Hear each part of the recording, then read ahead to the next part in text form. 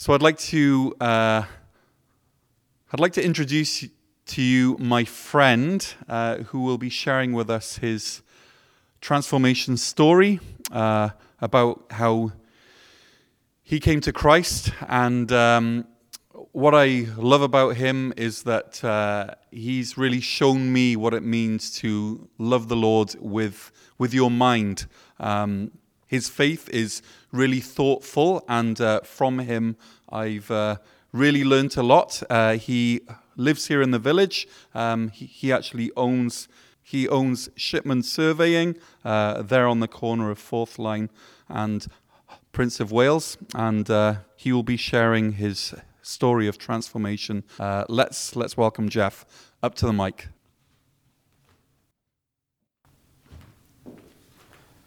Good morning. I've been asked to offer you folks a testimony this morning, which I understand is my story of how I came to know Jesus Christ, what life was like before him, and what it's like now. I wanted to do this without notes, but I'm just too nervous to wing it, so you'll have to forgive me. I'll try to be truthful and not to exaggerate my thoughts or my experiences. I'm trying to keep in mind that this is about God and not about me. When Wendy first asked me to do this, my reaction was, "What? Are you kidding me? I'm no good at this stuff." And finally, "Why are you picking on me?" Note to self, it's not about me. Anyway, on reflection, I realize that Scripture tells me that witnessing is part of being a follower of Christ. Scary as it is, this is a blessing to me, and I hope that I might say something this morning that is of worth to you. So here goes. I wasn't raised with any connection to faith or to a church. God's name was only spoken in my house when it was used in vain. As a youth, I was pretty wild. Well, very wild. To put it simply, I was the bad apple you wanted to keep your kids away from. As an adult, my life before faith was characterized in large part by resentment, anger, fear, and envy. It was defined by self-centeredness and by alcoholism. Life was a continuous cycle of self-gratification and self-loathing. Though I somehow managed to live up to my responsibilities, I really cared very little for myself or for others. Sure, I wanted to be a gracious, humble, and generous person, but only as a means to an end, for appearance's sake, or simply because I was envious of people who had those qualities. Deep down, I felt like it was a fraud, and I was deathly afraid of being exposed. I didn't come to faith until I was in my 40s. Even for such a late bloomer, though, I can't begin to tell you what a difference Jesus has made to my life, but I'm going to try. When my daughter Haley was a young teen, she began to participate in a youth group from this church. My angelic wife, Arlene, also became involved in the church. She's a natural. For myself, however, I was very skeptical. To be honest, I guess I felt these church people would somehow interfere in my family and somehow threaten my little world. It didn't take long, though, for me to notice a big change in my daughter's behavior. No, it was a change in her well-being. So that got me to thinking, what's up with that? Over time, I was fortunate to have a number of great conversations with Pastor Craig.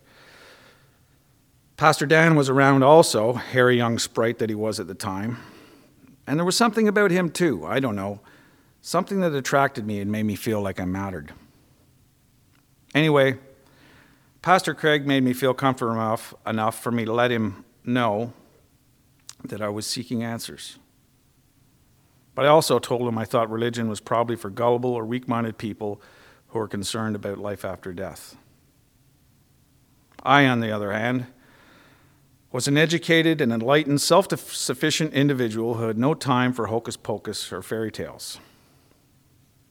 To my surprise, Craig told me that he too had questions about religion, but he was completely sure about Jesus Christ. Carefully and patiently, he He said to me what can basically be summed up as this: why don't you do the work yourself and show me why you think there is no God? Well, for me, that was game on. So I did a lot of research. I studied the leading atheists and apologists, watched the great debates, and tried to wrap my head around the philosophical, moral, and scientific arguments from both sides. Eventually, I came to the opinion that the arguments in favor of a God could only be dismissed at a hand by a closed and incurious mind. I was no longer so sure that the world, and myself for that matter, exists by mere chance, having arisen from a meaningless void and destined to end there as well. The arguments for a creator were just too compelling. Having arrived at the position that I have to allow for the possibility of a creator, I moved on. Was Jesus a real person? Surprise! He may be the most comprehensively documented character in antiquity. What about the Bible? Isn't it just a copy of a copy of a copy, made up well after the fact and changed to suit the times? Surprise again, not even remotely close. Then surely the New Testament isn't historically accurate. Guess again, dummy. What about the resurrection? That's a really big one. And I'll admit that on the face of it, it seemed altogether impossible to me.